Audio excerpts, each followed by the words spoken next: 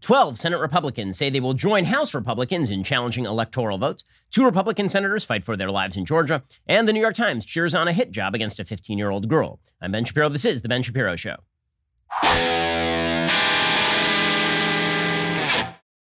Today's show is sponsored by ExpressVPN. Protect your data online with the VPN I trust. Visit expressvpn.com/Ben. Speaking of which, social media companies, they think that you shouldn't be able to decide what information you can and cannot see. This is something we found out throughout last year. So why exactly would you give them your data so that you could then have that data monetized against all of your interests? Instead, why not protect your data the way that I do with ExpressVPN? One big problem with big tech companies, not only do they censor what you read, they will actually track what you do online. They track what you're searching for, the videos you watch, everything you click. They use that data to serve you ads that can match your activity to your offline identity using your device's unique IP address. Well, when I use ExpressVPN, these tech companies can no longer see my IP address because my identity is masked and anonymized by a secure VPN server. Plus, ExpressVPN also encrypts 100% of your data to protect you from hackers and internet bad guys, which is a pretty important thing. It's not complicated, by the way. You can just download the app and you put it on your devices and you hit one button and it's good to go. I mean, your grandmother could do it. Why give tech companies a free license to know everything about you and then turn around and sell off your information? Instead, take back your privacy at expressvpn.com/Ben. Visit my special link. You get an extra 3 months of ExpressVPN service for free. It's a great way to get the new year started off right by protecting yourself. Go to expressvpn.com/Ben, expressvpn.com/Ben to protect your data today. Okay, so we are back and better than ever. It's a brand new year, and surely this year cannot be stupider than the last year. Yeah, so about that. So many things have happened while I was out. Aside from my children badgering me, and aside from me not getting enough sleep as I should have over the break, it turns out many stupid things happened over the course of the break. Perhaps the stupidest was this thing that happened in Congress yesterday. I'm just going to mention this briefly because it is indicative of where this year is going, and then we'll get to the actual big news stories of the day. So yesterday, Congress opened with a prayer. The prayer with which Congress opened is, I believe, the stupidest thing I have ever heard in all my life. In all my life. And I've heard many stupid things. I mean, I literally do a political talk show. So I hear stupid things on a daily basis. So yesterday, the person who opens with the opening prayer, Democratic Congress, obviously, opens by saying this. We ask it in the name of the monotheistic God, Brahma, and God known by many names, by many different faiths. A man and a woman. So just to be straight, this human said, amen and a women. And now, as the designated Jew in your political life, let me just remind you, as a Hebrew speaker, the word amen is not an English word. It comes from the Hebrew word, amen, which you say after prayers, which can originally be traced etymologically speaking to the word emet, which means truth. The idea of amen is solidarity, right? May it be so, or it's true, right? That's what amen means. Okay, it was then brought into Greek and Latin and then passed along to English. The word amen has literally nothing to do with gender.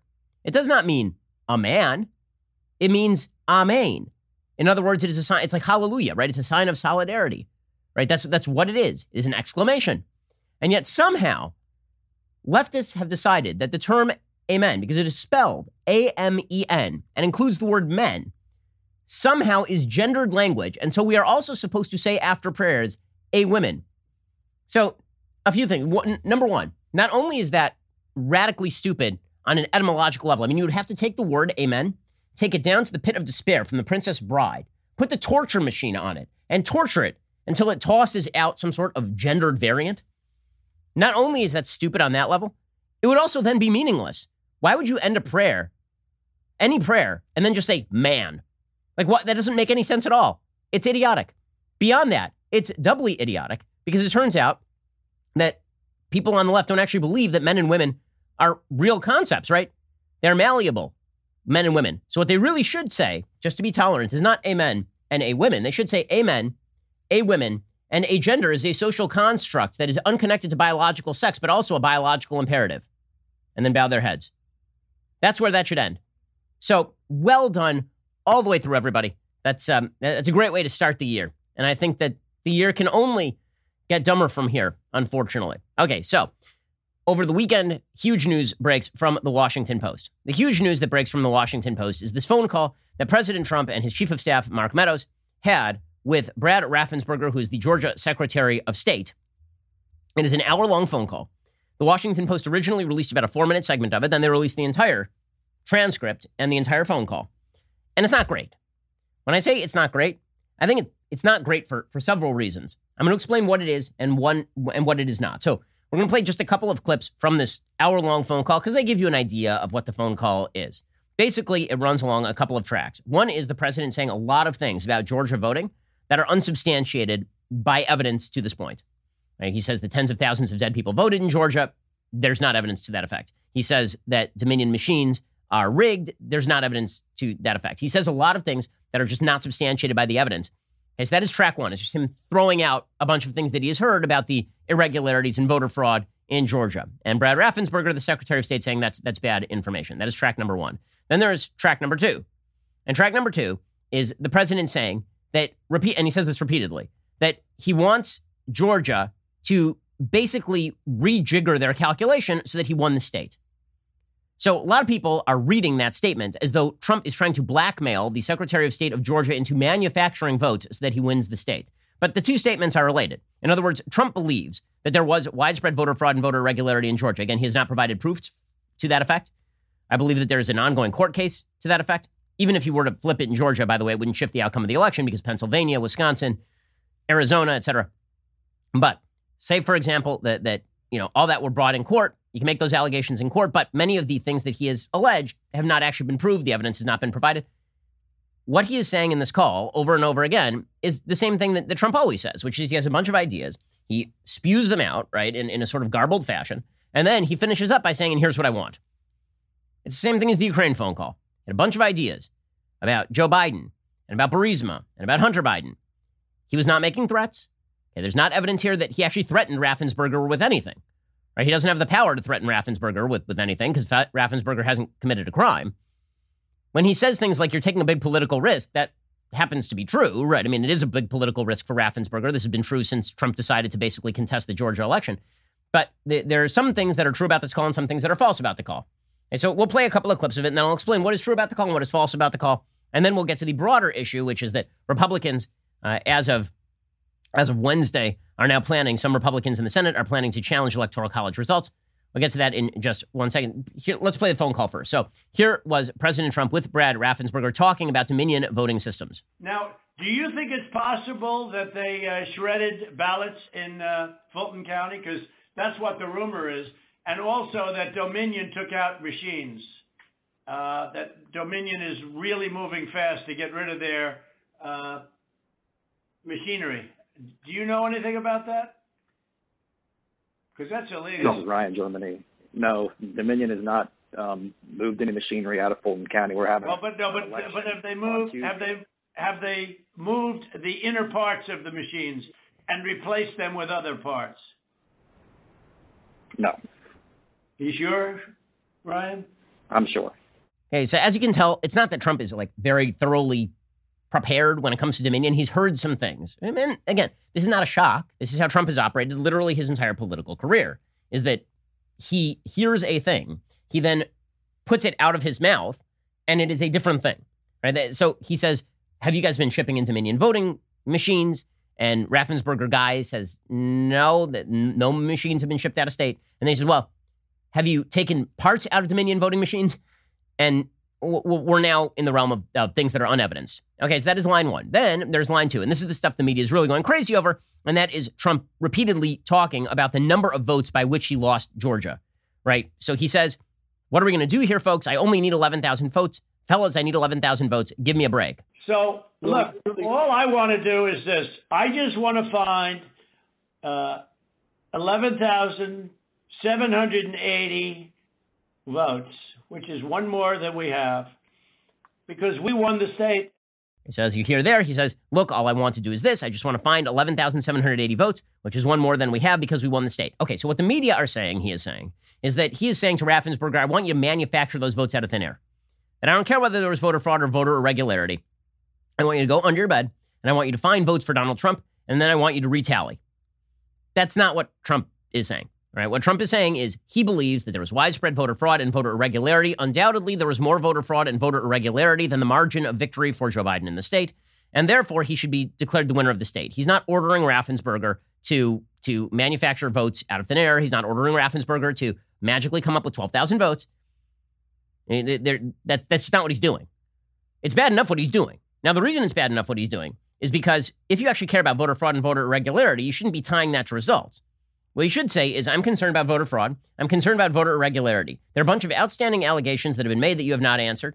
And so I want specific answers on those, not because the margin of victory is the key issue, not because I want you to get to that 12,000 votes and flip the state, but because I care about voter fraud and voter irregularity. So for people who seriously want to rejigger the system, it can't be a self-interested pursuit. It can't be, I care about voter fraud and voter irregularity because it hurt me. It has to be, I care about voter fraud and voter irregularity generally, right? That is the biggest problem with Trump's phone call, the specter of a candidate in an election calling up the election official as president of the United States and telling him that he is upset that the margin is 11,000 votes and that he doesn't really care about the voter fraud and voter irregularity. All he cares about is the margin.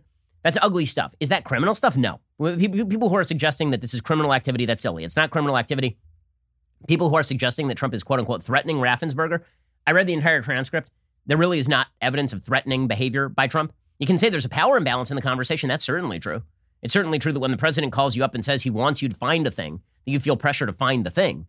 That does not mean that there's an actual attempt by Trump to actually punish Raffensperger in any way other than the sort of overtly political yelling at Raffensperger, which he's been doing for months since the election itself. Okay, so that was the big story last night, is the tape. And people suggesting that Trump was trying to get Raffensperger to manufacture votes. That part of the story is not true. It doesn't mean the phone call was good. Again, kind of like Ukraine, the phone call can be bad. And also, it cannot be what the media is saying that the phone call is. Okay, in just a second, we're going to get to the broader issue, right? Because the phone call is off to the side and somewhat irrelevant to the broader issue of what Congress is going to do on January 6th. So we're going to go through the entire process.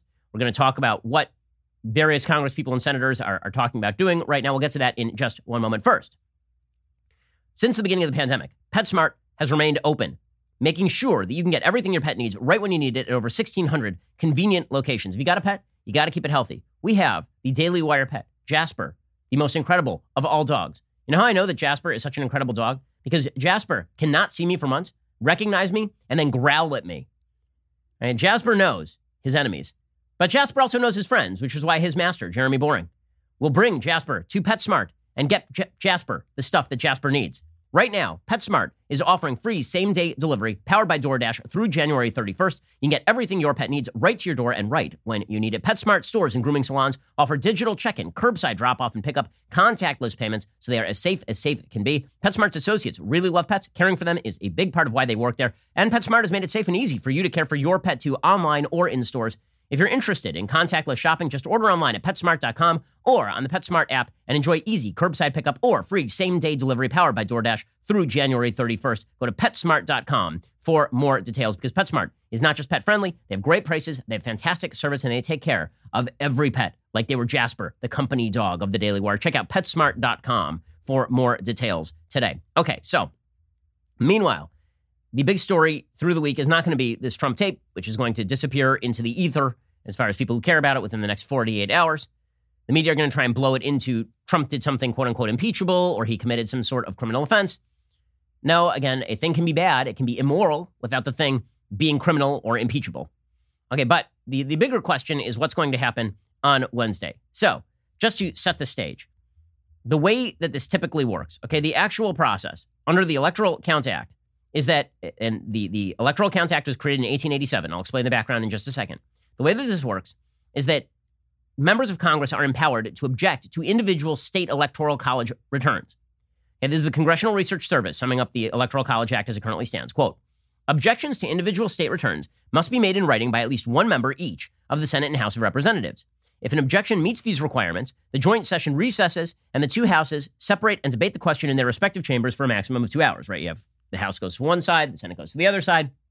They yell at each other about whether these electoral college votes should be counted. The two houses then vote separately to accept or reject the objection. They then reassemble in joint session and announce the results of their respective votes. An objection to a state's electoral vote must be approved by both houses in order for any contested votes to be excluded. So on what grounds can you challenge electoral college votes? Well, you can challenge on two grounds. One, that they were not regularly given, right? That's the language of the statute. Or two, that the electors were not, quote unquote, lawfully certified. So regularly given means that the elector was bribed or fraudulent, right? That's what regularly given means, that we find out that an elector was supposed to vote for Donald Trump and voted for Joe Biden because Hunter slipped him cocaine or something, right? And then lawfully certified means that the governor has to actually certify the ascertainment process, right? So lawfully certified just means that the governor did what he's supposed to do. And if it was not lawfully certified, then the House can debate this sort of stuff. Under those particular challenges, electors would then be discarded, and that would change the math necessary for victory. And now, it is not unprecedented for these challenges to happen. It is unprecedented for the size and scope of the challenge now being contemplated by the Republicans to happen. We'll get to that in a second. But it's not unprecedented. Back in 2005, January 6th, 2005, according to CNN, alleging widespread irregularities on Election Day, a group of Democrats in Congress objected Thursday to the counting of Ohio's 20 electoral votes, delaying the official certification of the 2004 presidential election results. The move was not designed to overturn the re-election of President Bush, said Ohio Representative Stephanie Tubbs Jones and California Senator Barbara Boxer, who filed the objection. The objecting Democrats said they wanted to draw attention to the need for aggressive election reform in the wake of what they said were widespread voter problems in Ohio. The House of Representatives and Senate met, this is again in 2005, in a constitutionally mandated session to count the electoral votes. Vice President Dick Cheney presided over the session. The results from each state, read in alphabetical order, were ticked through quickly until Ohio was called, and then a clerk read a letter from Boxer and Tubbs Jones, and then the chambers had to split, and then they argued about each other, or with each other, and then they came back together, and that was sort of the end of that particular process. Now, it is worth noting that there was fairly significant, if not support, then tacit unwillingness to shut down Barbara Boxer by some top Democrats. Now, it is true, John Kerry, who is the candidate for the Democrats, disassociated himself from this effort. He said, listen, the election's over. Challenging the electoral votes is useless. There's no reason to do this. But among people who went silent, James Clyburn, who's now the majority whip for the Democrats, this is Nathan Wurzel reporting, Frank Pallone, now chairman of Energy and Commerce Committee, Maxine Waters, who's chairwoman of Financial Services, Ed Markey, who's now a senator, and John Lewis. Right, so there was some support for this, or at least tacit support for this process back in 2005. Now Barbara Boxer, of course, is claiming there is no comparison. Now, there absolutely is a comparison. Barbara Boxer was the dumbest member of the United States Senate until her retirement. She has not gained in intelligence since leaving office. Here was Barbara Boxer on CNN the other day. Well, there's no comparison to what Congresswoman Stephanie Tubbs Jones and I did in 2005. Number one, John Kerry had conceded the race. We have a president here who's orchestrating kind of an overthrow of the election. Secondly, we said up front, we had no interest. We said up front, we had no interest in overturning the election. All we wanted was to focus on voter suppression that we saw in Ohio. Okay, but that, of course, is not true. The only reason that they challenged the electoral results in Ohio is because they wanted to focus on overturning the election. Okay, so there is precedent for this. Is there precedent for the candidate themselves to support this effort? No, not really, at least not for 140 years or so. Is there precedent for large swaths of Congress backing this sort of effort? No, there's not. So that is, in fact, unprecedented. So it's not unprecedented for this sort of thing to happen. And it's not unprecedented for these challenges to happen. It happened in 1969, about the 68 election. It happened again in 2005. But for this level of support to be thrown behind it, that is somewhat unprecedented. So we're going to go through the legality here, because I know there's a big debate here on the right about what is legal and what is not, what the Constitution is designed to do, how you count electoral votes. We're going to go through all the details in just 1 second, so you know more than you did before this show began. First, let us talk about your future and your specific goals. So one of the things that you probably are thinking about in the middle of this difficult and dark time is getting your resume in order, because hopefully in the next few months, the economy is really going to spike as the vaccine hits, as jobs become available. Why not get that resume in order right now and get a better salary and get a better job? This is why you need to think about the University of Arizona Global Campus. University of Arizona Global Campus's online bachelor's and master's degree programs allow you to learn on a convenient and flexible schedule. At UAGC, expert faculty teach you real-world skills from real-world experience in online classes built for life's twists and turns. You can learn from home or wherever you happen to feel comfortable. You can pursue a degree in one of UAGC's 60-plus programs like business administration, healthcare administration, and psychology. With 24/7 access to your classroom, daily support, financial aid available, UAGC will give you the tools that you need to go from dreaming to doing. Again, you may very well need a degree for that job that you are thinking about applying for. So go check them out right now. Your bigger future starts today at University of Arizona Global Campus. No fee to apply, no standardized testing required to enroll. Go to uagc.edu/Ben. That is uagc.edu/Ben, uagc.edu/Ben. Not all programs available in all states. Okay, so let's do a little bit of background here about what the Electoral College certification process is supposed to do and why it currently is constituted the way that it is constituted. So the Constitution of the United States says this. This is from the 12th Amendment. It says, the President of the Senate shall, in the presence of the Senate and House of Representatives, open all the certificates, and the votes shall then be counted. Okay, so we'll stop right there for just a second, because there are some people who are now claiming that Vice President Mike Pence is supposed to somehow not count the votes, that it's his job to determine whether the votes are legit and then just not count the votes that he doesn't like. That is not legally based. Okay, the vice president does not have the power to do that. That would be ridiculous. Like on a normal constitutional level, the idea of the vice president being able to unilaterally decide who is president is totally crazy, particularly when you're talking about the vice president very often being on the same ticket as a person who is running. Right? Can you imagine back in 2004, Dick Cheney just deciding, you know what, I preside over the Senate. Guess what? Bush won. Don't even have to count the votes. Can you imagine in 1980, Jimmy Carter's vice president just saying, you know what? My job to count the votes. My job. You know what? Jimmy won. Sure, he lost, but he won. Right? It would be crazy to have that is not the constitutional system. That is not the constitutional structure. That's clearly not the intent of the Constitution. Okay, so by the way, worthy of mention here is Lynn Wood. So Lynn Wood, who's this lawyer from Georgia, he was part of the original Kraken team and all of this kind of stuff. Lynn Wood's a crazy person. And not only has he been telling people not to vote in the Georgia Senate runoffs, which we'll get to in a little bit, he is now suggesting that Vice President Pence is going to be in jail. Okay, I'm just going to point out that if you're paying attention to Lynn Wood at this point, you're being, I don't know what to tell you. He's crazy. Okay, he tweeted out over the weekend, if Pence is arrested, Secretary of State Mike Pompeo will save the election. Pence will be in jail awaiting trial for treason. He will face execution by firing squad. He is a coward and will sing like a bird and confess all. Okay, other things that Lynn Wood has tweeted over the past 24 hours. Quote, I believe Chief Justice John Roberts and a multitude of powerful individuals worldwide are being blackmailed in a horrendous scheme involving rape and murder of children captured on videotape. I have the key to the files containing the videos. I've also shared this information. This blackmail scheme is conducted by members of 10 of the world's most well-known and elite intelligence agencies. One of those groups was hacked by a group known as Lizard Squad. The blackmail files of rape and murder were obtained by this group, and copy was provided to Isaac Cappy. After Cappy received the hacked files from members of Lizard Squad, he gave files to one friend and the encryption key to another friend. He provided this information to his friends shortly before he was murdered in May 13th, 2019. Members of Lizard Squad were jailed for hacking. Jeffrey Epstein used this same blackmail scheme of child rape and child murder to either further his own interests or those of any intelligence agency with whom he worked. Okay, so that's Lynn Wood. So I'm going to go with not Lynn Wood's legal analysis. Other legal analysis that is not very good. Peter Navarro, who is the president's special trade representative, said on Fox that Mike Pence has the power to delay the inauguration. He does not. This is not correct. And by the way, if January 20th arrived and Joe Biden had not actually been designated the president-elect of the United States beforehand, you know who'd become president? Trump doesn't just keep being president on January 20th if the office is vacant.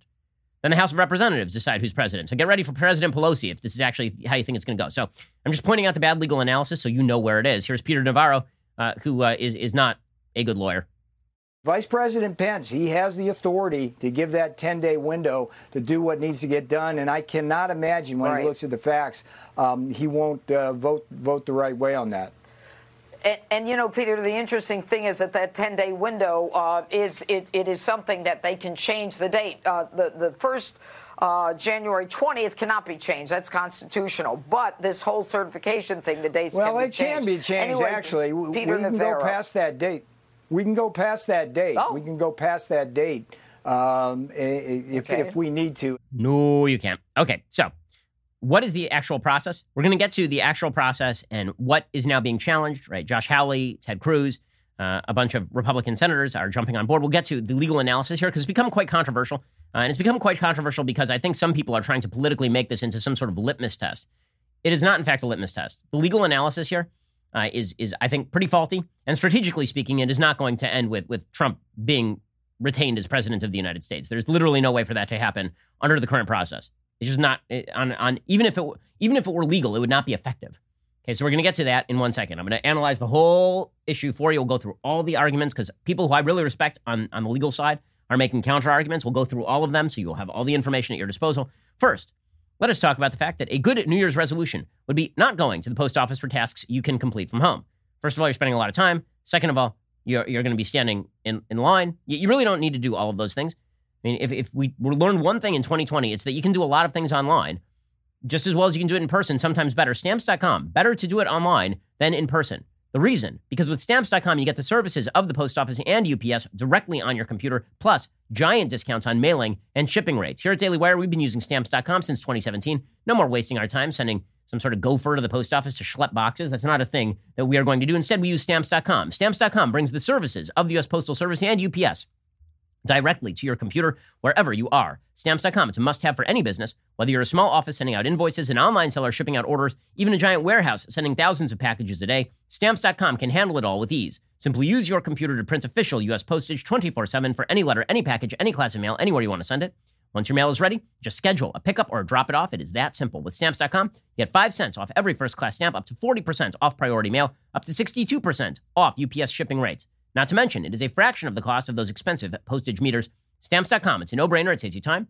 It saves you money. It's no wonder over 900,000 small businesses already use Stamps.com. So make 2020 the year you stop wasting your time and head on over to Stamps.com instead. No risk. With my promo code Shapiro, you get a special offer. Includes a 4-week trial plus free postage and digital scale. No long-term commitments or contracts. Just head on over to Stamps.com. Click on the mic at the top of the homepage. Type in Shapiro. That is Stamps.com. Promo code Shapiro. Stamps.com. Never go to the post office again. Alrighty, so now let's go through the actual Electoral College process. So I've told you about how challenges take place under the Electoral College Act. You need to know the history of the Electoral College Act to know what we are attempting to avoid. Okay, so the reason that the Electoral College Act was originally passed, I'm going to give you all the legal background on all the relevant laws, and then you can decide for yourself whether you think this is a good effort or a bad effort or a malign effort. Okay, we'll get to it. Okay, so let's begin with the 1876 election. So the Constitution is actually not particularly clear on what happens if there is controversy within a state sufficient that the electors, that separate slates of electors are sent to Congress. So here's what happened in 1876, right? Remember, this is only about a decade after the end of the Civil War. So the prospect of violence is still very real. There's still very large-scale questions about voter suppression and voter fraud, particularly in the South. Okay, so it's an election between Rutherford B. Hayes, who is the Republican, and Samuel Tilden, who is the Democrat. So Hayes' support is entirely northern, with the exception of New York, which went for Samuel Tilden, because New York had some fairly severe feelings about race, obviously, that were pretty wrong and despicable. Copperheads were big in New York. So Samuel Tilden wins New York. And in the South, there are a bunch of states that are in controversy, because it's pretty obvious that the South is very much in favor of Samuel Tilden, the Democrat, but a lot of people can't vote.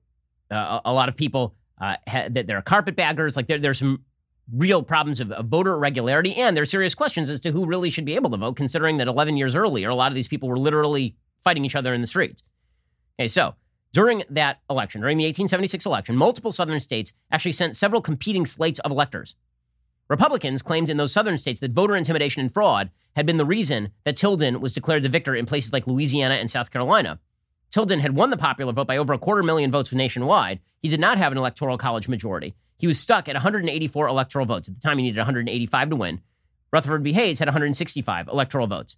So basically what would happen is that multiple slates of electors were now being sent from these states. So the state legislature would send a slate of electors. They would say, okay, Tilden won the state. We're sending our electors over to Congress. And then the Republican governor would be like, nope, I'm sending my own slate of electors because of voter fraud and voter intimidation. I don't believe the voter outcome. I'm sending my own slate of electors.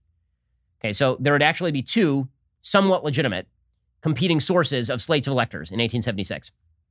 Democrats at the time controlled the House of Representatives. Republicans controlled the Senate. Hayes supporters, who are Republicans, argued that the vice president should count the votes under the Constitution and disregard slates he didn't like, right? This is the issue that we were discussing before. The two sides instead agreed to set up a special committee charged with developing a way of solving the issue. The Senate voted 47-17 in favor of this. The House did the same, 191-86. The way that this committee worked is that 5 representatives were selected by the House, 5 senators were selected by the Senate, 4 Supreme Court justices were named, and then a 5th Supreme Court justice would be selected by the other 4. So they came up with a committee, 5 members of the House, 5 senators, 5 Supreme Court justices. Democrats argued that every single election should be investigated. Republicans argued instead that governor's certification was the final word. Democrats then tried to filibuster vote counts from nearly every state. Eventually, Democrats basically just gave in because the committee came down and found that the slates of electors from the governors should be respected. The real outcome here was not solved by the commission. Okay, it was not solved by an investigation or anything like that. The real outcome was solved by one of the worst things that has happened in the racial history of the United States, the Compromise of 1877, under which Rutherford B. Hayes became president of the United States despite losing both the popular vote and probably the Electoral College vote. And Republicans, in exchange, planned to drop Reconstruction efforts in the South, which led to essentially a century of Jim Crow. Later investigations, by the way, showed no wrongdoing by Rutherford B. Hayes. It did show Democratic attempts to bribe election officials in disputed states. Okay, so you have this mess of an election, only solved by the end of Reconstruction, essentially, which is not much of a solution. So they come up with the Electoral Count Act. The Electoral Count Act of 1887 sets out the process that we referred to before, which is that the vice president opens these votes, he counts the votes, and then a member of Congress and a senator can get together and challenge the votes. Both houses then recess to go debate it, and then they come back together, and if both votes of the congressional bodies decide that they are going to throw out votes from a particular state because they're illegitimate or something, then they go ahead and they do that. And now, even that is not strict enough, really, okay? Because the fact is that the Constitution was not really meant to have a majority in Congress simply decide who the president of the United States is. And that's really not what was supposed to happen here. And that would actually allow the federal government to override state governments. The real question, and this is what the Electoral Count Act says, is you have to have specific grounds for challenging votes. One would be something like bribery of electors, and the second would be that the governor did not certify the slate of electors. Right? Those would be the actual grounds. Okay, how do slates of electors get certified? So according to Section 5 of U.S. Code Title III, this was passed in, I believe, 1948, it says, quote, if any state shall have provided by laws enacted prior to the day fixed for the appointment of the electors, for its final determination of any controversy or contest concerning the appointment of all or any of the electors of such state by judicial or other methods or procedures, and such determination shall have been made at least 6 days before the time fixed for the meeting of the electors, such determination made pursuant to such law, so existing on said day, made at least 6 days prior to said time of meeting the electors, shall be conclusive, and shall govern in the counting of the electoral votes as provided in the Constitution, and as hereinafter regulated so far as the ascertainment of the electors appointed by such state is concerned. In other words, if a state takes advantage of the safe harbor provision, remember this, we discussed this late in December, if the safe harbor time hits, okay, which is made 6 days before the time fixed for the meeting of the electors, and the states have certified their votes, we are done here. Okay, now challenges really are not relevant because at least when it comes to lawfully certified. In other words, once the governor says this is the slate of electors, and he does so within the safe harbor period, these are now the electors. Okay, and the challenges to the electors cannot be based on whether they were quote unquote lawfully certified. It can only be based on regularly given, right, which would mean normally bribery or fraud. Okay, so that is where things sort of stand. Okay, that is the legal background for all of this. Okay, so over the last couple of weeks, there's been growing momentum for challenging electoral votes in Congress in the same way that Barbara Boxer did in 2005, in the same way that some Congress people did in 1969. And this has been led on the House side by Representative Mo Brooks of Alabama, who said over the weekend that they were gaining a lot of momentum. He said, our fight for honest and accurate elections gains momentum. Jim Jordan and I co-lead conference call with 50-plus congressmen who join and fight for America's republic. Morale is high. Fight. Okay, so apparently there are over 100 Republican congresspeople who are joining onto this effort. As Chip Roy of Texas has pointed out, it's odd that all these congresspeople who were literally elected in the same election in which they're now claiming that electoral college votes should be thrown out are challenging the electoral college votes but not their own election. That's kind of a weird thing. I mean, they were elected by exactly the same ballots they're now challenging. But the question is whether they have any real serious legal grounds to do so. Okay, so preliminary question aside, we'll get back to that in a second, the legal grounds for this. On a strategic level, this is not going to work. The reason this is not going to work on a strategic level is perfectly obvious. The Democrats control the House. So let's say that Republicans challenge these electoral college votes in the House. They get some senators like Josh Hawley and Ted Cruz and a lot of people who I like, right? Steve Daines, a lot of people to sign on to this. And then the House is recessed to discuss the votes. Who thinks that the Democratic House is going to be like, you know what? After all, we decided that we're going to just disregard, you know what? Slates of electors from Pennsylvania, Arizona, Georgia, Wisconsin, Michigan, Nevada. You know what? You're totally right. You're 100% right. Nancy Pelosi is going to come forward, teeth a clack, and be like, Donald Trump, you're totally right. Okay, so that's not going to happen, right? I mean, let's just be practical about this. That's not going to happen, which means the electoral votes don't get thrown out. End of story. We're done here.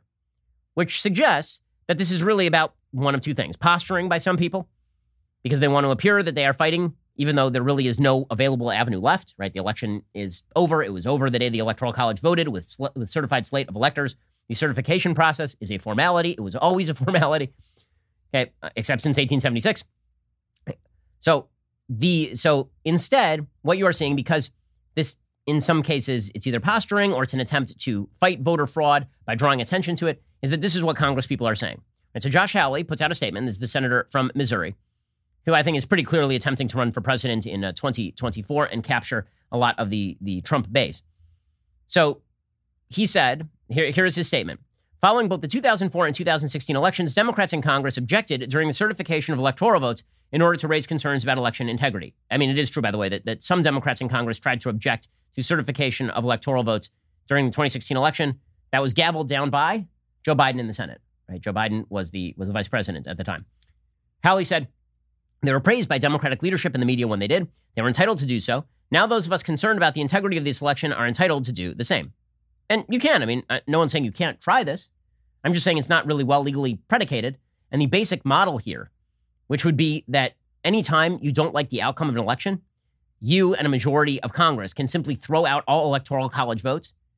That is clearly not what the constitutional structure was meant to create. Remember, the Electoral College is supposed to represent the states.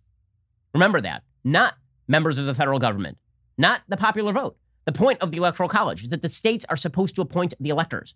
Once the states have appointed the electors, the federal government does not have cause to simply throw out slates of electors absent obvious evidence of fraud that was not presented in court here.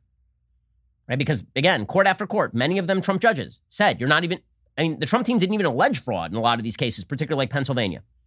In any case, Hawley says, I cannot vote to certify the Electoral College results on January 6th without raising the fact that some states, particularly Pennsylvania, failed to follow their own state election laws. Okay, so we'll get to this argument in a second, which is that the Electoral College vote from Pennsylvania should be thrown out despite state certification because it violates the federal constitution. That's an argument that my friend Mark Levin makes. I think it's an interesting argument. I disagree with the legal analysis. Hawley says, I cannot vote to certify without pointing out the unprecedented effort of mega corporations, including Facebook and Twitter, to interfere in the election in support of Joe Biden. Okay, that part is true, but you don't challenge electoral votes because Facebook and Twitter were really bad. And those two things are completely disconnected. I totally agree that Facebook, Twitter, big tech, social media, the media itself, were worth 10 points to Joe Biden in this election. There's no question about that. But that doesn't give you a legal predicate for challenging electoral college votes. In any case, Hawley says, for these reasons, I follow the same practice Democrat members of Congress have in years past and object during the certification process on January 6th to raise these critical issues. Okay, well, then because Hawley does that, right, then because Josh Hawley has challenged the electoral votes, and you now have one senator, that was the question, is whether one senator would go along with members from the House to actually jump into this process. Because of that, you see a lot of other members of the Senate who, again, want to demonstrate fealty to Trump and demonstrate fight and demonstrate that they don't like the outcome of the election, jumping on board. Again, I don't think there's a lot of legal basis to this, as I will explain in just 1 second. Okay, first, let us talk for a second about shopping for auto parts. So auto parts stores, not my cup of tea. Don't love them. I don't love them because, number one, I'm not a car expert. I don't know that much about my car. Number two, it's overpriced. Number three, they very often don't even have the parts and have to order it online. So why not just skip the middleman and go order the part you need online? RockAuto.com. You have access to RockAuto.com at your desk and in your pocket.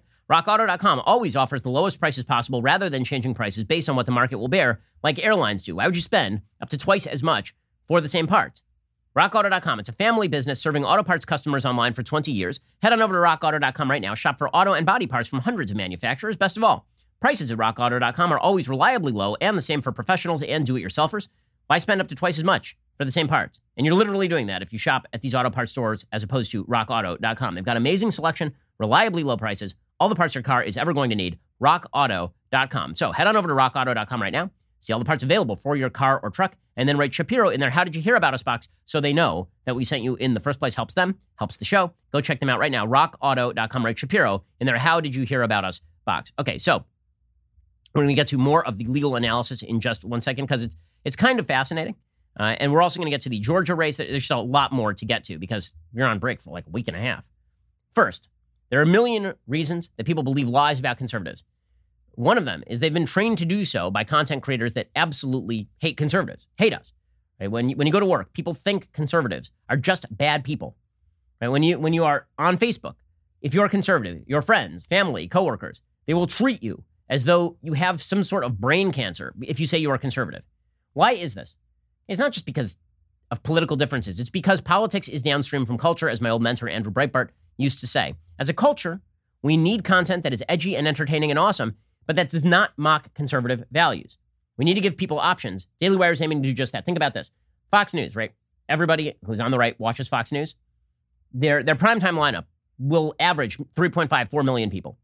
There's 70 million subscribers to Netflix. The vast majority of people's politics is not decided by politics. It is decided by cultural influences outside of that. It's decided by the entertainment they consume and the music they consume, the movies and the TV they consume. If conservatives want to win in the future, we have to engage in the culture war in the culture. It is called a culture war because it is not just about voting. It is about the culture. And that means we have to provide an alternative to the entertainment left-wing cram downs you see in places like Amazon Prime or places that you see like Hulu or on Netflix. You need alternative sources of entertainment, and so do moderates, right?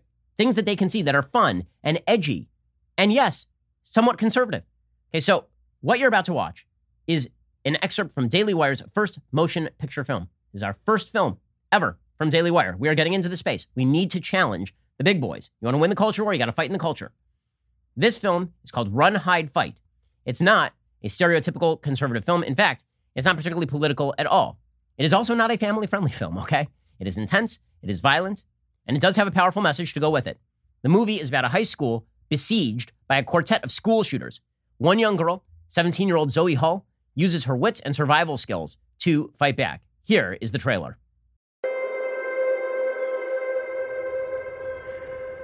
In between breath, take the shot. You've done really good out there, kid. Besides of that deer, we're going to be eating venison all summer. On a day's work. I think we need to see somebody again. And by we, you mean me? No, I mean us. Hey, that look in your eye. Guys in my unit had that look. Maybe there's a brochure you can hand me so I can go?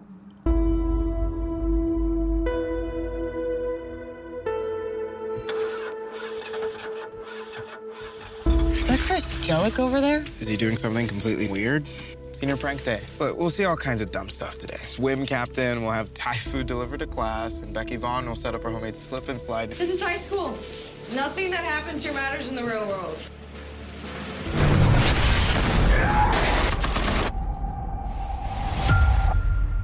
Okay, we are in charge now, so please pull out whichever app you use to do live streaming video. Get them up and running and point it at me. Now! Get down on the ground! Any more friends back there?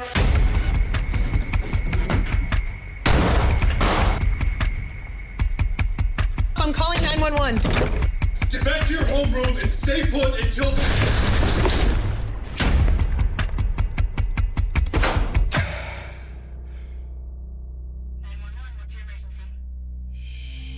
You must be close.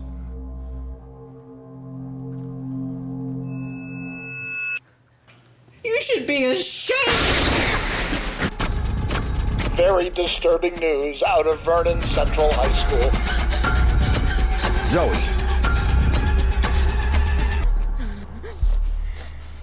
In between breath, take the shot.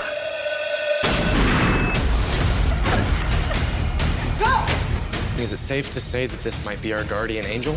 Do you want more people to die? That's the last thing I want. I'm gonna kill one person in this room every 5 minutes. You don't show your face.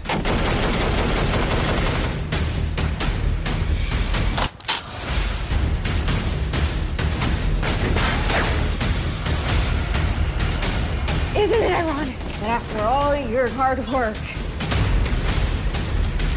people aren't gonna remember you?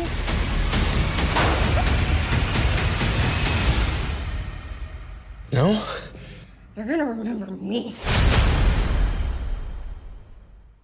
The movie's badass. Okay, the movie is just, it's excellent. It is not for younger audiences. This would be a rated R film for sure. But that's the point. We are making rated R films, right? We are making content that's for adults. We are making stuff that people want to see, right? Not just something where people feel obligated to see it because it promotes a particular worldview openly so that no moderate will ever see it. The point is that we are going to change people's minds about issues by providing them cultural places where they can see that conservatism is not only not bad, it is quite good. And we're going to be telling compelling, edgy stories to go with it. We are really pumped to show you this film and bring you something that's never been done before in conservative media, never been done. We need your help. Run, Hide, Fight will be available to watch Friday, January 15th, my birthday, at dailywire.com. We'll be doing a special live stream premiere the night before, Thursday, January 14th, on the Daily Wire YouTube channel. So let's kick off 2021 by fighting back on culture. We got to fight the culture war. We need to create our own content, and we need your help. We need you to join up at dailywire.com. This content is not cheap to produce. It is really important. There's a reason Democrats pour billions of dollars into film and TV. They know what convinces people. We need to do the same thing. Check us out at dailywire.com. Go subscribe right now, and you can see Run, Hide, Fight, which is just a badass, awesome movie. You're going to love it. I can't wait to show. Really, I'm very eager to show it to you. So come join us over at Daily Wire. You're listening to the largest, fastest growing conservative podcast and radio show in the nation.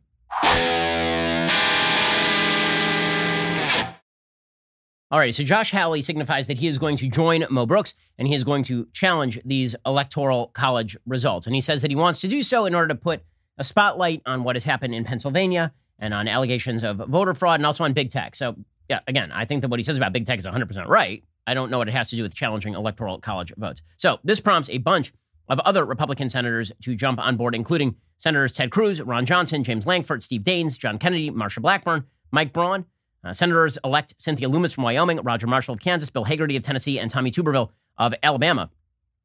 And they put out a statement. It said, the election of 2020, like the election of 2016, was hard fought and in many swing states narrowly decided. The 2020 election, however, featured unprecedented allegations of voter fraud violations and lax enforcement of election law and other voting irregularities. Now, the problem here, of course, is that when you say that it featured unprecedented allegations, you actually, if you're going to challenge electoral college votes, you actually have to show unprecedented evidence, right? Unprecedented allegations. I mean, we can do Democrats do unprecedented allegations. And I will point this out here, too. I mean, Democrats did unprecedented allegations for 4 years. They claimed that Donald Trump was a Russian tool, that Vladimir Putin had hired Trump, basically, to become president of the United States, and that Trump had gained the office simply by cooperating with Vlad. Right? So that was an unprecedented allegation. Turns out they didn't have unprecedented proof, and so it came to nothing. But when Democrats complain that allegations are not sufficient, take that with a grain of salt. Whenever it's a Democrat pushing allegations, the allegations are sufficient. I would hope that conservatives are a little bit more consistent, that allegations are never sufficient. You need actual evidence to back the allegations, whether we are talking about bullcrap about Brett Kavanaugh, or bullcrap about the Covington Catholic kids, or whether you're talking about bullcrap about systemic American racism. Like, actual evidence would be necessary, not just allegations. So it's not enough to say unprecedented allegations of voter fraud. You actually have to show proof. But say these senators, the allegations are not believed just by one individual candidate. They are widespread because 67% of Republicans say the election was rigged, and so do 17% of Democrats and 31% of independents. He says these are all the senators on the Republican side who are going along with the challenge. Some members of Congress disagree with that assessment, as do many members of the media. But whether or not our elected officials or journalists believe it, that deep distrust of our democratic processes will not magically disappear. It should concern us all. It poses an ongoing threat to the legitimacy of all subsequent administrations. Okay, so let's just be straight about this. All those doubts are not going to go away because Congress has a 2-hour session where they yell at each other. That's not going to happen. And they're not going to go away if there is some sort of jointly appointed electoral commission, which is what Cruz et al. Are calling for. They are calling for a following of the 1877 precedent. Now, remember, the Electoral Count Act was designed explicitly to avoid the 1877 commission, because that commission, it turned out, was completely partisan. And not only was it completely partisan, the only way that crisis ended up being resolved was the end of Reconstruction. So it wasn't like that was a wildly great precedent to set and that it worked fantastic. So we should go back to that. But they're calling for an electoral investigation that'll take 10 days. Now, let's be real about that. Who thinks that at the end of 10 days, everybody who was disquieted about the rather serious allegations of voter fraud and irregularity are going to be, oh, they took 10 days. I mean, they took a whole 10 days. Now I feel better. Not going to happen, obviously.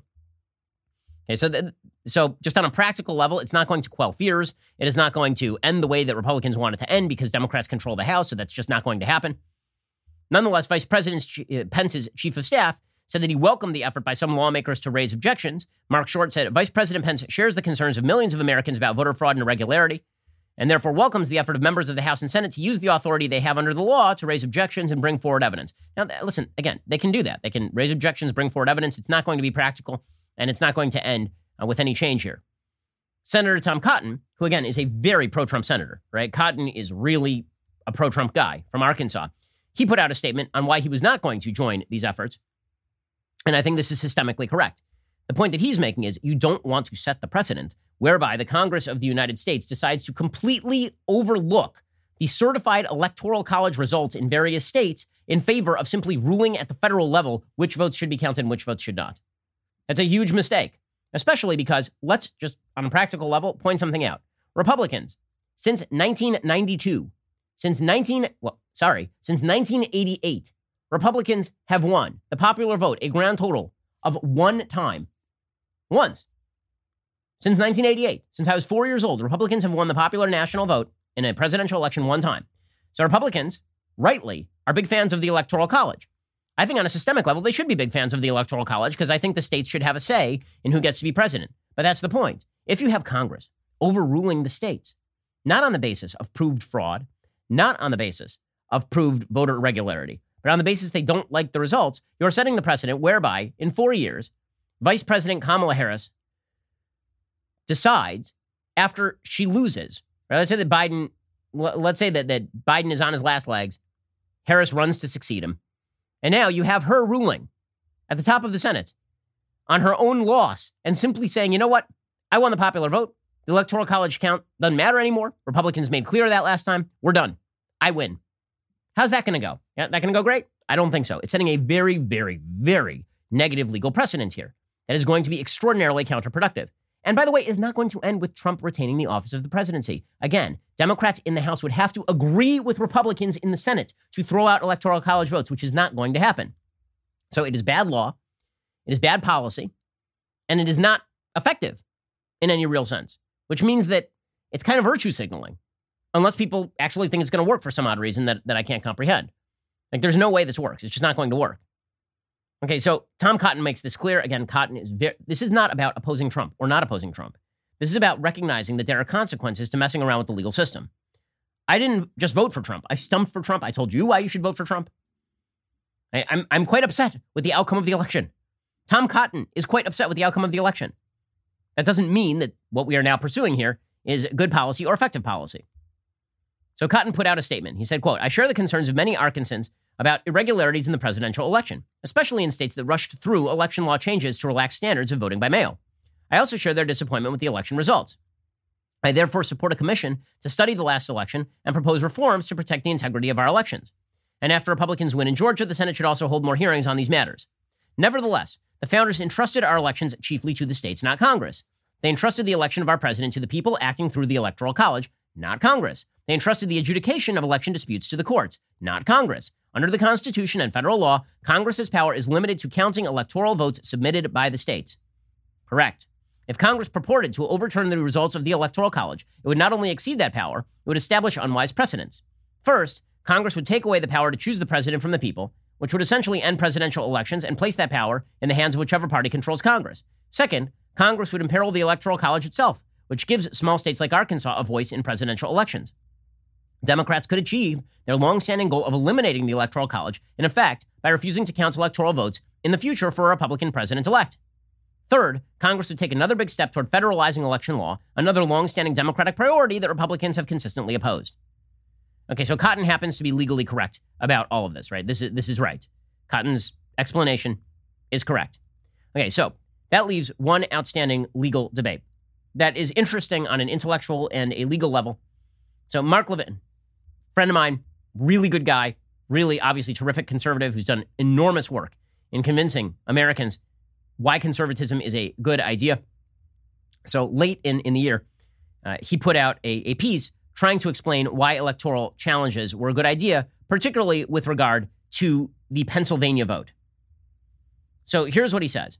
He says, specifically, Article 2, Section 1, Clause 2 of the federal Constitution could not be more explicit. It states in pertinent part, each state shall appoint in such manner as the legislature thereof may direct, a number of electors equal to the whole number of senators and representatives to which the state may be entitled in the Congress. This language was purposeful. During the Constitutional Convention, there were various proposals suggested for electing a president should the president be directly elected.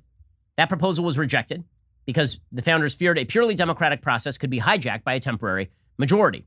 Should the president be chosen from within the national legislature? That proposal was also rejected. Should the judiciary play a role? That idea was rejected. The electoral process rested first and foremost on the state legislatures directing how the electors would be chosen. The reason, while rejecting the direct election of a president, the framers concluded that the state legislatures were closest to the people. Okay, so basically he is saying that because Pennsylvania did the wrong process for putting together their voting procedure, because courts and the governor intervened in the process, that this means that the entire state electoral college vote should be thrown out because the federal government is empowered with ensuring that each state appoints in such a manner as the legislature directs a number of electors. On the face, that makes some sense, right? I mean, that the Constitution says state legislatures have to decide the process. And in Pennsylvania, it was not state legislatures that were deciding the process. And the problem is that a bunch of courts have already decided that this is not correct interpretation. And in fact, the actual meaning of the Constitution here is relatively clear. What it means is that the Electoral College is decided by the state legislature. The legislature decides exactly the manner in which the Electoral College is selected, but it doesn't mean that they have to be in charge of every single detail. Okay, so for example, there was a judge, okay, a recent Trump appointee named Brett Ludwig, okay, and he ruled specifically on this argument. And here's what he said. As used in the Electors Clause, the word manner refers to the form or method of selection of the presidential electors. It requires state legislatures merely to set the approach for selecting presidential electors. Put another way, it simply refers to the mode of appointing electors consistent with the plain meaning of the term. So what does that mean? It means that you could have chosen to appoint electors directly, right? The state legislature could just select the electors, or the state legislature could do it by congressional district, or they could simply have the governor appoint the electors. But once they decide, then they decide, right? The approach, form, method, or mode that a legislature sets for appointing presidential electors is by general ballot at the general election. Okay, so the same logic applies in Pennsylvania. Right, here is what the judge said in this particular case. He said, issues of mere administration of a general election do not mean there has not been a general ballot at a general election. Plaintiffs' conflation of these potential nonconformities with constitutional violations is contrary to the plain meaning of the Electors Clause.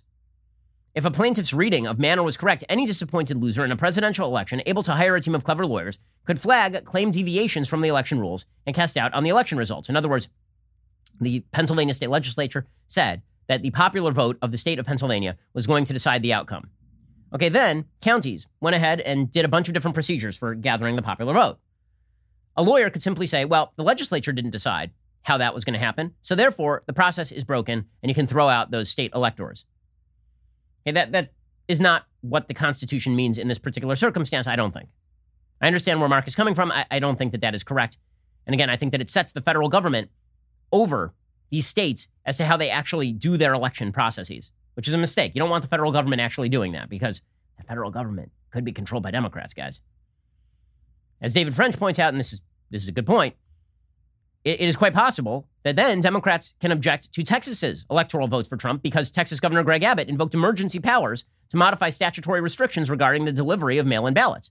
Right? So the legislature didn't actually decide how the vote went in Texas either.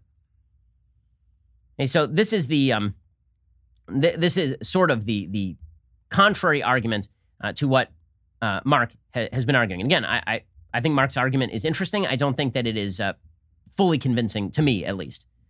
And meanwhile, Andrew McCarthy, again, a big ally of Trump, he has a long piece today about this process. As he points out, the law makes pretty clear that once the state certifications are done, they are now conclusive. Says Andy McCarthy, it is not a matter of whether it is the result we would have preferred or even whether it is a result we suspect. It is the law. This undeniable fact has been recognized by 7 federal judges, including judges recently appointed by Trump, who have examined the Trump claims, rejected them, and disclaimed any authority under the circumstances to disturb the state's determinations. If despite all of that, Democrats were trying to orchestrate a congressional do-over, Republicans would be pointing out, with due indignation, the Constitution makes the election of a president, like the ratification of the Constitution, a matter of state sovereignty. Under our foundational law, it is the states, not the people, not Congress, that determine which candidates are receiving electoral votes. The 12th Amendment requires that the count has to be done in the presence of lawmakers, over which the vice president presides. But this sort of power grab is really not justifiable under the Constitution or under prevailing law, says Andy McCarthy. And this seems correct. Not only that, but it's pretty obviously going to fail. Even if you agree with the argument that there's solid legal grounds for challenging these electoral results, Democrats control the House. They're not going to vote to throw out electoral college votes in these various states. So when people say, the reason I'm spending a lot of time on this is because there are a lot of folks who seem to want to turn this into some sort of conservative litmus test. Like if you're truly conservative, if you're a true believer, then you will back these electoral college challenges. I think that there's a fairly solid conservative case. When I say fairly solid, I mean very solid. Conservative case to be made. They're actually undermining a bunch of fundamental principles that you are going to be sad you undermine in 5 minutes. And when you say that the federal government should have the capacity to simply throw out electoral college votes on any basis they want, essentially without providing proper evidence, that is not a precedent you want to set. Republicans in presidential elections have traditionally relied on the electoral college to provide them victory. Again, considering that since 1988, one election, 2004, has been a popular vote victory for a Republican. And you're going to need that electoral college. You're going to miss it when it's gone. So don't screw around with this process. It is a mistake. It is also a mistake to make this the paramount consideration, considering that there is an actual big election coming up this week. The election of 2020 happened in 2020. It is now 2021. In the next 2 days, there is a massive election. As in tomorrow, there is a massive election in Georgia. That election is going to decide control of the Senate. Regardless of what sort of processes are attempted in the next week, regardless of the political positioning of various senators or congresspeople, Joe Biden will be certified the winner of the election. He already was by these various states. Okay, so now the question becomes, what's going to happen in the Senate? Just on a practical level, what's going to happen in the Senate?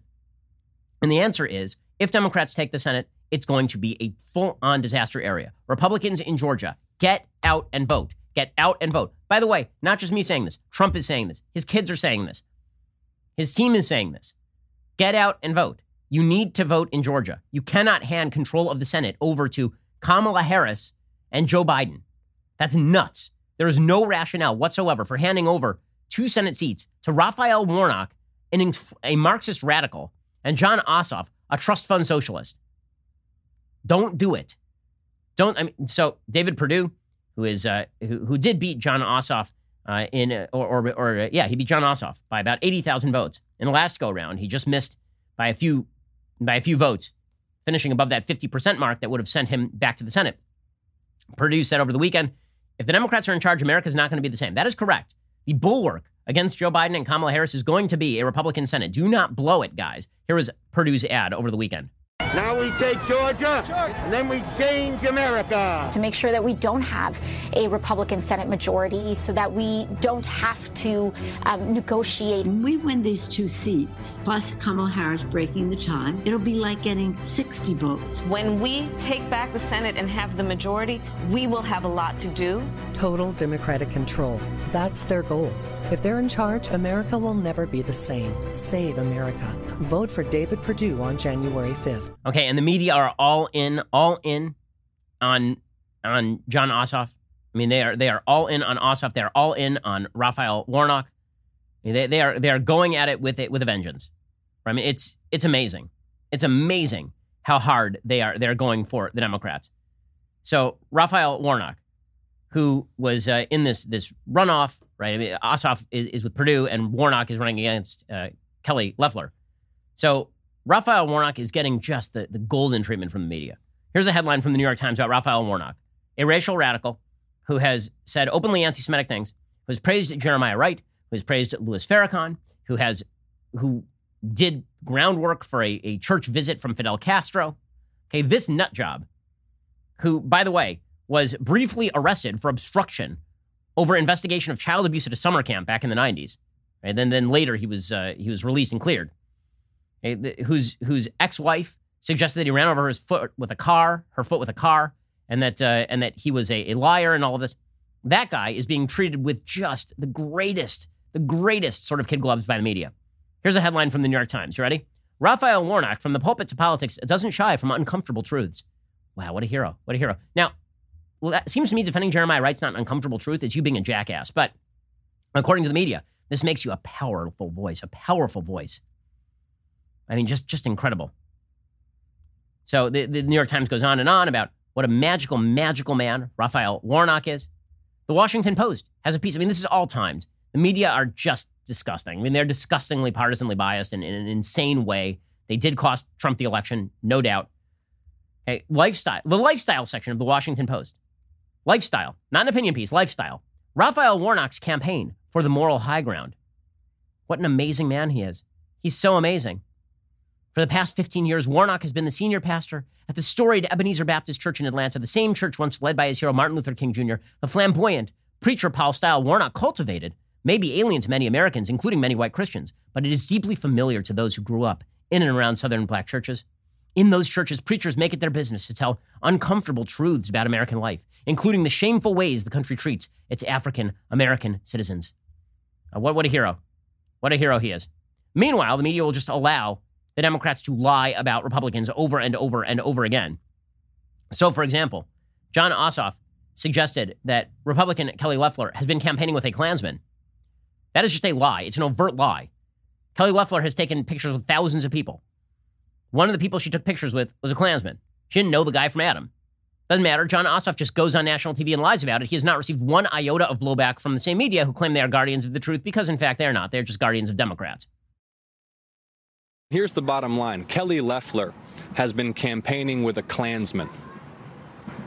Kelly Loeffler has been campaigning with a Klansman. And so she is stooping to these vicious personal attacks to distract from the fact that she's been campaigning with a former member of the Ku Klux Klan. I mean, we deserve better than that here in Georgia. Okay, that is just a lie. It's just a lie. But he doesn't get any fact check. That's not on the front page of the Atlanta Journal-Constitution. Here's Kelly Loeffler slapping the pathological liar John Ossoff. Georgia knows that John Ossoff is a pathological liar. He's a trust fund socialist whose only job has been working for the Chinese Communist Party in recent years. And look, here's the deal. If we're going to tell lies about my campaign, let's tell the truth about who he's campaigning with. This is the truth. Radical liberal Raphael Warnock has been involved in child abuse, domestic abuse. So I'm not going to be lectured by some 33-year-old trust fund socialist who's a pathological liar. Okay, I mean, she's right about this. It's amazing how Ossoff and Warnock, I mean, the media are trying to cram the Democrats into power. They're trying to do it. If you're in Georgia, do not sit out the election. I know you're pissed about what happened in 2020. I know you are. Turn the page because what's coming next is going to be a lot worse if Democrats take control of the United States Senate. By the way, speaking of just the media being a bag of garbage, a couple of quick bag of garbage media stories for you here right now. Okay, so bag of garbage media story number one. So remember that time when we were told that California is just wonderful with COVID? Right? California was doing great. I lived in LA until very, very recently.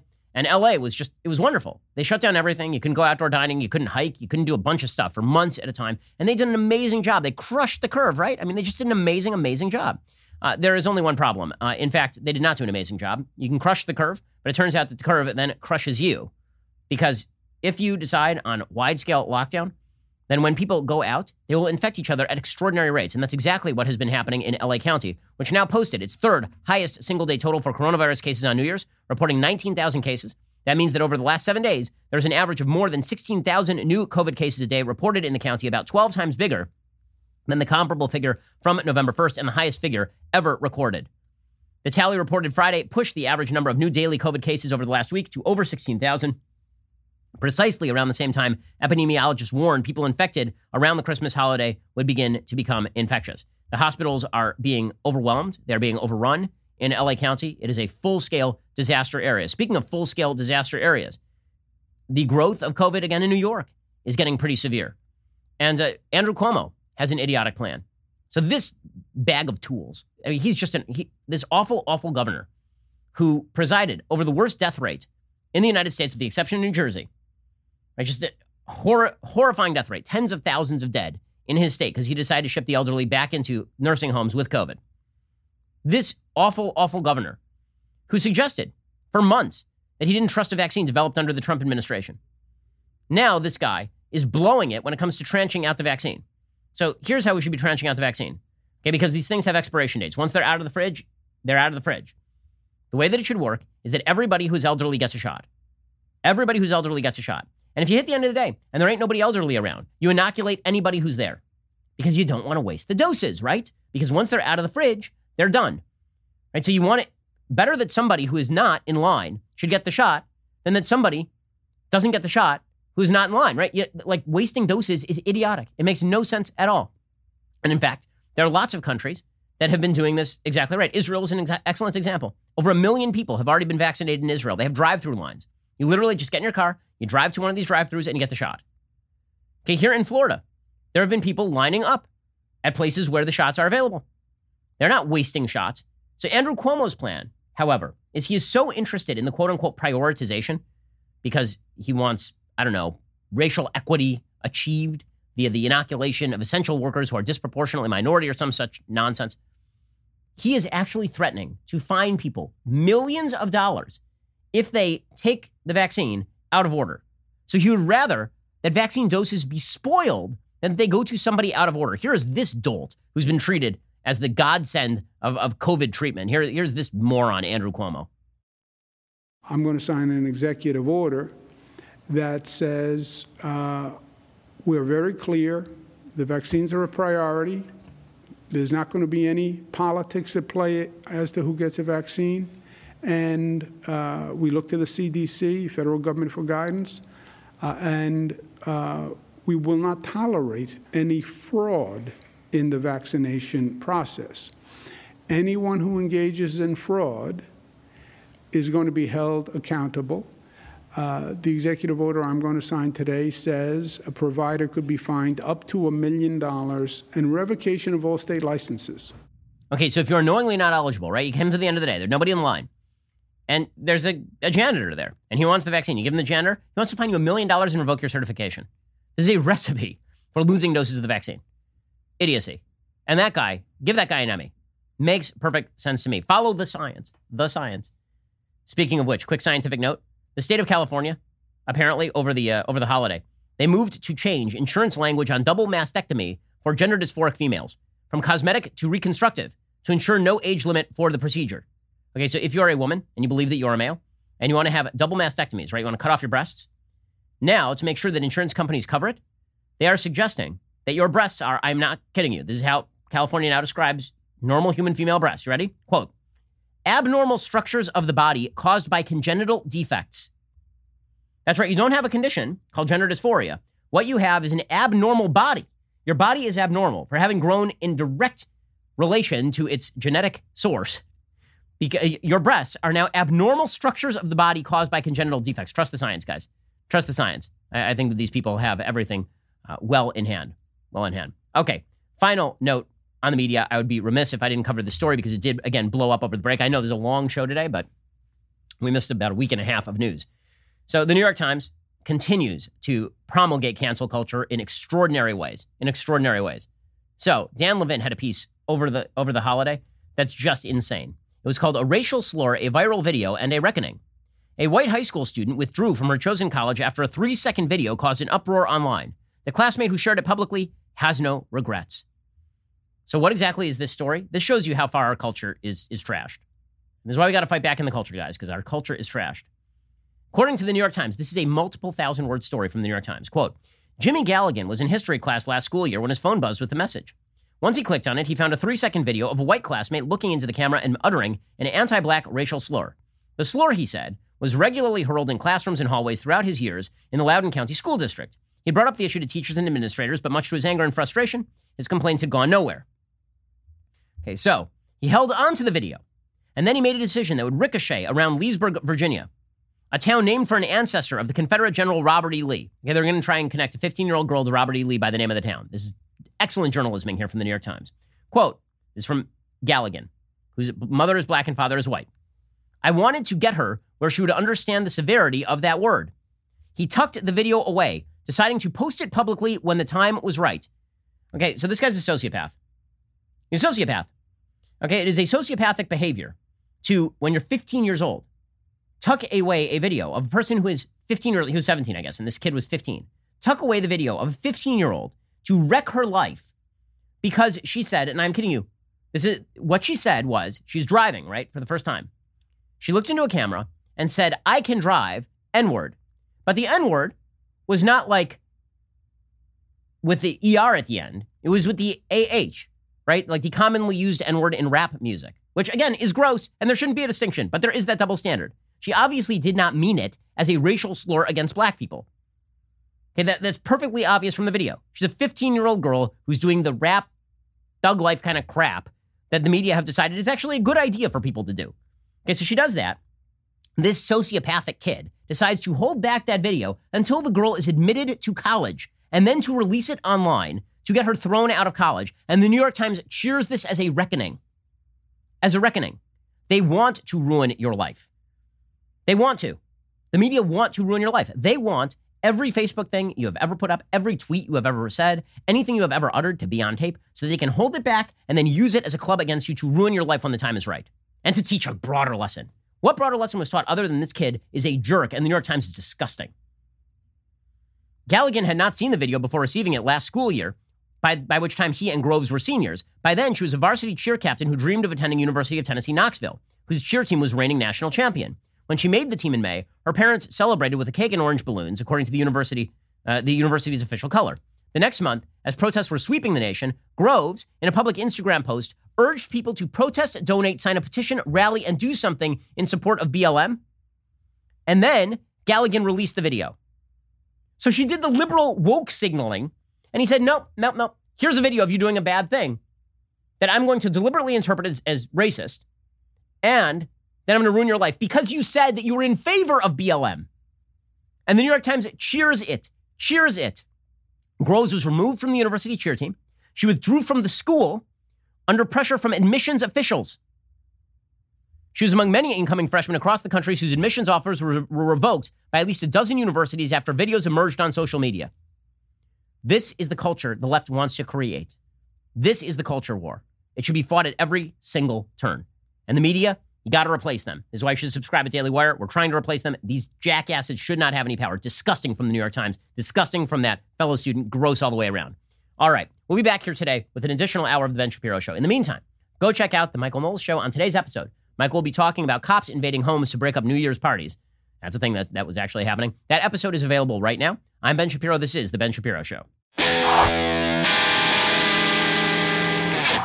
If you enjoyed this episode, don't forget to subscribe. And if you want to help spread the word, please give us a 5-star review and tell your friends to subscribe too. We're available on Apple Podcasts, Spotify, and wherever you listen to podcasts. Also, be sure to check out the other Daily Wire podcasts, including The Andrew Klavan Show, The Michael Knowles Show, and The Matt Walsh Show. Thanks for listening. The Ben Shapiro Show is produced by Colton Haas. Executive producer, Jeremy Boring. Our supervising producers are Mathis Glover and Robert Sterling. Production manager, Pavel Wydowski. Our associate producers are Rebecca Doyle and Savannah Dominguez. The show is edited by Adam Sayevitz. Audio is mixed by Mike Coromina.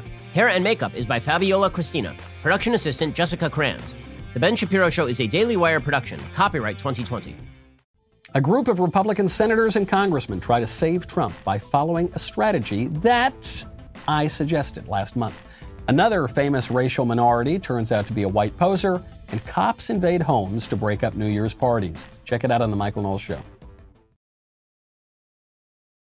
We'll get to more on this in just 1 second. First, Pure Talk believes in American values, and that free should mean, like free. So when you switch to Pure Talk today, you'll get a free Samsung 5G smartphone. There's no 4-line requirement, no activation fee, just a free Samsung that's built to last with a rugged screen, quick charging battery, and top-tier data security. Qualifying plans start at just $35 a month for unlimited talk, text, 15 gigs of data, and a mobile hotspot. Pure Talk gives you phenomenal coverage on America's most dependable 5G network. It's the same coverage you know and love, but for half the price of the other guys. The average family saves almost $1,000 a year. So I challenge you to choose a company that actually doesn't hate your guts and shares your values. Let Pure Talk's expert U.S. customer service team help you make the switch today. Go to puretalk.com/Shapiro to claim your eligibility for your free brand new Samsung 5G smartphone and start saving on wireless today. Again, go to puretalk.com/Shapiro to switch to my cell phone company. I've been using them for years. They're fantastic. You'll love them as well. Go to puretalk.com/Shapiro and claim your eligibility on that free brand new Samsung 5G smartphone. Start saving.